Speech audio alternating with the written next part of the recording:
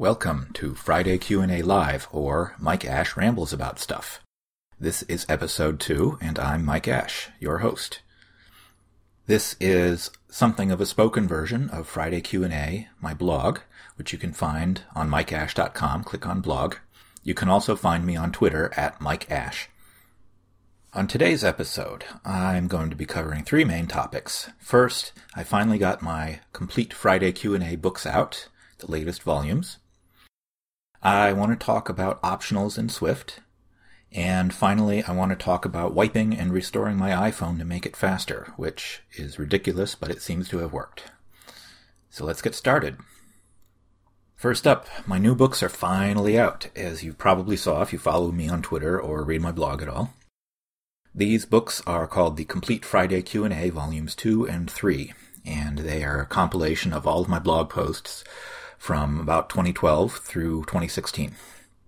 I released Volume 1 many years ago, and I've been trying to work on Volume 2 for several years, but it took a lot of work to get them out. It's kind of amazing how much work it is to just build a book out of blog posts that already exist. But I finally got there.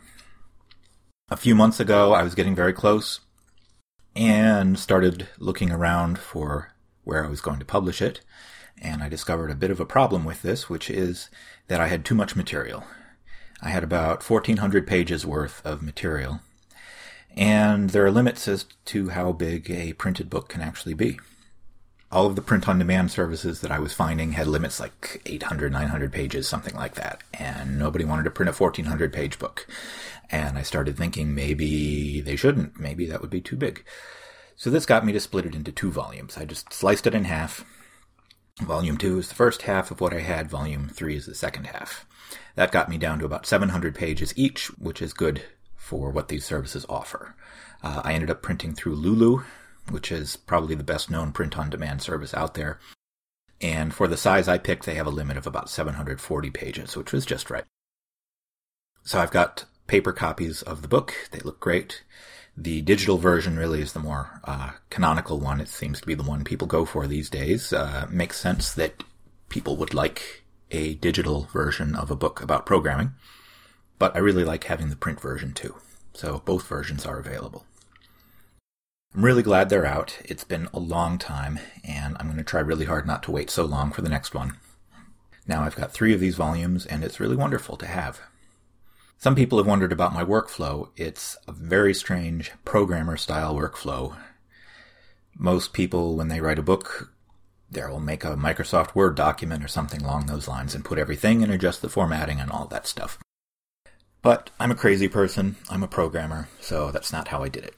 I have all of my blog posts in HTML form, and I wrote a script that builds a book out of them. So it's this crazy Python script that takes all of the blog HTML files plus some other HTML files for things like the introduction, the acknowledgments, and builds the book from there. It builds the table of contents, it builds an index, and it squishes everything together, and then uses Calibre to create an EPUB, and uses docraptor.com to create a PDF.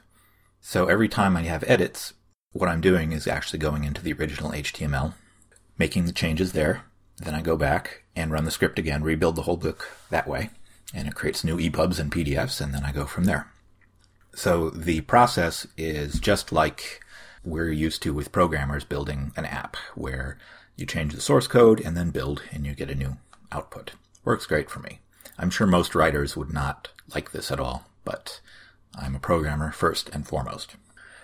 So that's the book. You can find it at mikeash.com/book. That includes Volume 1 and Volumes 2 and 3.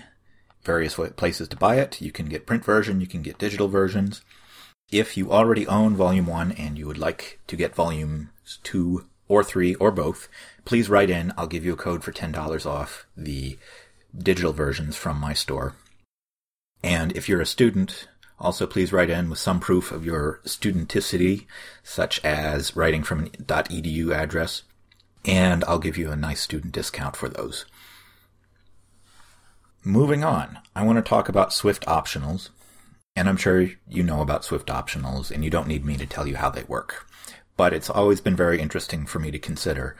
Optionals are one of the best features of the language. Obviously, Swift did not come up with the idea, but I would say it popularized them to an extent. And it's a really, really cool feature. It solves a lot of problems with things like null pointer dereferences, and it makes our programs a lot safer. It's been interesting to see how a lot of people really have trouble with optionals. And of course, I get it. It's a new feature. It's different from what other languages have. And so naturally, it's going to be a sticking point until you can get through and learn it. It's really interesting to me because when you really dig into it, optionals are not something new. Optionals exist in almost every programming language out there. If you have come from C or C++ or Java or JavaScript or Python, then you have worked with optionals. They weren't called optionals, but you have worked with them. So what do I mean by that? What is an optional? An optional is a value that can contain nil or some other value. That's all it means. It can be nil or something else. If you've got an optional int, then that means it contains an integer or it contains nil. If you've got an optional string, then it contains a string or nil. Does this sound familiar at all? It ought to, because this describes pointers in every C-derived language or C-like language out there. A C pointer can contain null, sometimes called nil, or it can contain a pointer value. An Objective-C object pointer can contain nil, or a pointer to an object. A Java reference can contain null, or a pointer to an object. A Python variable can contain null, or it can contain some other value. This is fundamentally just like Swift's optional type. So why did people have problems with this? It's because, I think, what they really have problems with in a lot of instances are not optionals, but rather the idea of non-optionals. So if you look at these C-derived languages, these things that have pointers or references, things that can be nil, what you have are optionals. What you don't have are non-optionals. In plain C, you cannot express a pointer that cannot be null. In Objective-C, until recently, you cannot express an object pointer which cannot be null. In Java, you cannot express a reference which cannot be null. And so people struggle with the optional concept, not because they've never seen nil before, but because they've never seen an idea of an object reference which can't be nil. And this is what's really hard. So I think of it as being like a fish learning about water. We've been surrounded by this concept forever. Ever since we started learning to program, we've learned about optionals. We haven't learned about non-optionals. So we've been swimming around in the ocean all of this time, and we don't even realize it's there. Now finally someone has come along and said, hey, there's this thing called water, and also this thing called not water. Above the ocean, there's this whole space where there is no water. And that is a really tough concept to grasp, but we're talking about it in terms of water, and we say, hey, water, learn about water. And we, the fish who have always lived in the water, say, this makes no sense, this is just space. And so when it comes down to optionals, a lot of the time it's not the concept of nullability, but rather the concept of non-nullability. Optionals apply to any type in Swift, and they just mean that you can add null or nil to the set of values that this type can represent. Once you understand that pointers in C and other languages like that are already optional, the whole idea makes a lot more sense. So optional is not bringing anything new to the table. When you create an NSView reference in Swift, if you an optional NSView, then that's just like NSView star in Objective-C. If it is a non-optional NSView, then things get interesting, because you know it always points to an NSView, and that is not the case in Objective-C. And of course, the other part that's difficult with optionals in Swift is the fact that the language demands unwrapping before you start touching this stuff. So in Objective-C, if you have an NSView star and you send a message to it, that could be nil, and if it is, then the message is ignored and nothing happens. In plain C, if you have a pointer and you dereference it, that could be null, and if you do dereference a null pointer, then it crashes or something else terrible happens. So it is required, in that case, to check for null and not dereference a null pointer, but the language doesn't enforce it in any way. And where Swift really gets you, where Swift really changes things, is by requiring you to unwrap the optional, which basically means it requires you to check for null before you do anything. So if you're used to other languages coming into Swift and you have trouble with optionals, you're not really having trouble with optionals because you've always known about optionals. You're having trouble with the fact that Swift enforces non-optionality before you can actually do stuff. And once you understand that nil is something you've always been dealing with, and nil checks are something you've always been dealing with, and Swift just enforces what you should have been doing all of this time, I think it makes things a lot easier. Final topic of today's episode, wiping and restoring your iPhone. This is a ridiculous thing to do. But it really helped me a lot, and I want to spread the word because I didn't think it was going to help, and it did. And if I had had someone knowledgeable telling me that it would help, I would have done it sooner, and I would have been happier. So here's the setup. I upgraded to iOS 11 like most of us, and I have an iPhone 6 Plus. After the upgrade, it was slow. And I'm talking like really slow, like multi-second pauses all over the place. I'd launch an app, it would take forever. Bringing up the keyboard and starting to type would just take forever, and it was really, really tough to use. Now at first, I had assumed that this would be temporary because I've read about how new OS upgrades sometimes have to do a bunch of re-indexing or something like that. You got to give it a couple of days. That's fine. I gave it a couple of days. Didn't really help. So then I thought, well, maybe it's just the way the OS is. Maybe iOS 11 is just slow. And I tried a couple of other things. For example, Siri was really slow. If you follow me on Twitter, I posted a video of me racing Siri on my iPad mini 2 with iOS 10 and my 6 Plus with iOS 11. And the iPad mini actually activates, hears my request, and responds to it before my iPhone 6 Plus even starts listening, which is pretty funny and kind of annoying. So I found a thing online that talked about flipping some settings and doing a reboot dance that fixes that. I tried that. It helped a bit. But the rest of the phone is really hard to use. I had been assuming that iOS 11 was just like this. I decided, well, I'm probably going to get an iPhone 10 or an iPhone X, as I always say mentally. I've been saying Mac OS 10 forever. I know that the X means 10, but every time I see iPhone X, I always think X and not 10. I don't know why. It's strange. But anyway, I'd planned to buy one, and that would solve the problem. Of course, it's not out yet. I won't be able to get one for another couple weeks. And I had planned to just put up with this slowness until then, but it just got really, really, really bad. I kept searching for solutions. I tried deleting unused apps. I tried flipping these settings on and off. I tried rebooting from time to time. Nothing really helped. And I kept seeing people online suggest wiping the phone and restoring it from a backup. And I thought, this is dumb. There's no way this would ever work, right? You're putting it back the way it was. How would this fix anything? So I didn't try it. But it was so slow, and it kept bothering me, and day after day, these multi-second pauses, not being able to type. I would get a text message that I wanted to respond to quickly, and it would take me 30 seconds or more just to reply, because I'd be spending ages and ages waiting for the UI to appear and waiting for the keyboard to start responding, and all of this stuff is just so frustrating. Finally, I couldn't take it anymore. I was desperate. And I said, well, you know what? A lot of people say that backing up and restoring helps. It's ridiculous and it makes no sense, but I'm going to try it because what do I have to lose? It's not that hard to do, so I might as well try it. It is really simple. All you do is go into the settings, make sure your iCloud backup is up to date. It will actually prompt you to make sure that that's the case when you go to erase.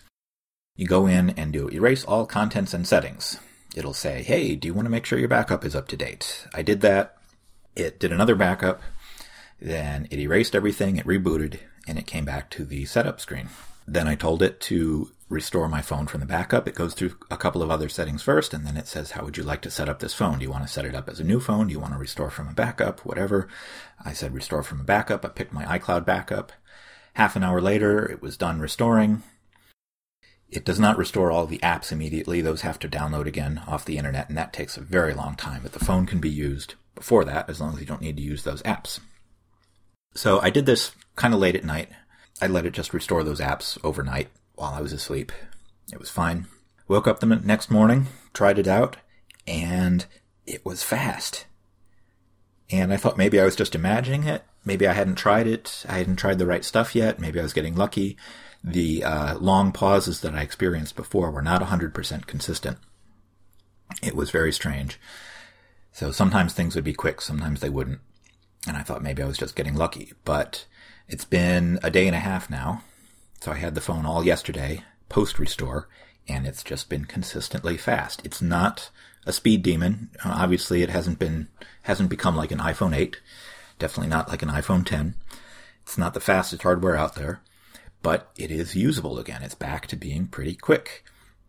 Some things take a little time, but it's reasonable. It's not just freezing up trying to show the keyboard or anything like that. So it's wonderful. And now I'm thinking maybe I'm not going to buy an iPhone 10. Maybe I'm not going to get new hardware. Maybe I don't need to. So that was really great.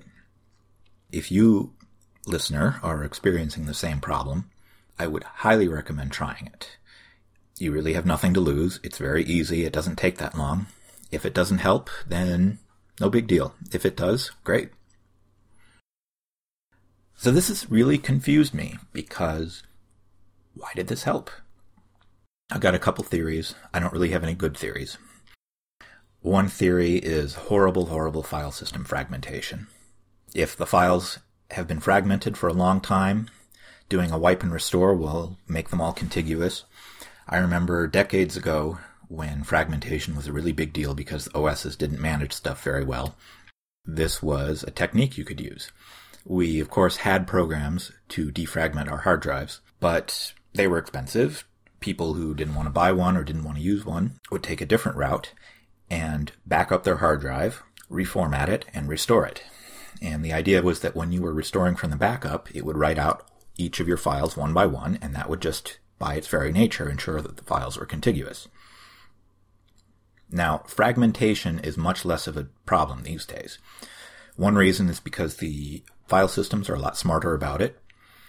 HFS Plus, I believe, will automatically defragment certain files, helps keep that problem down.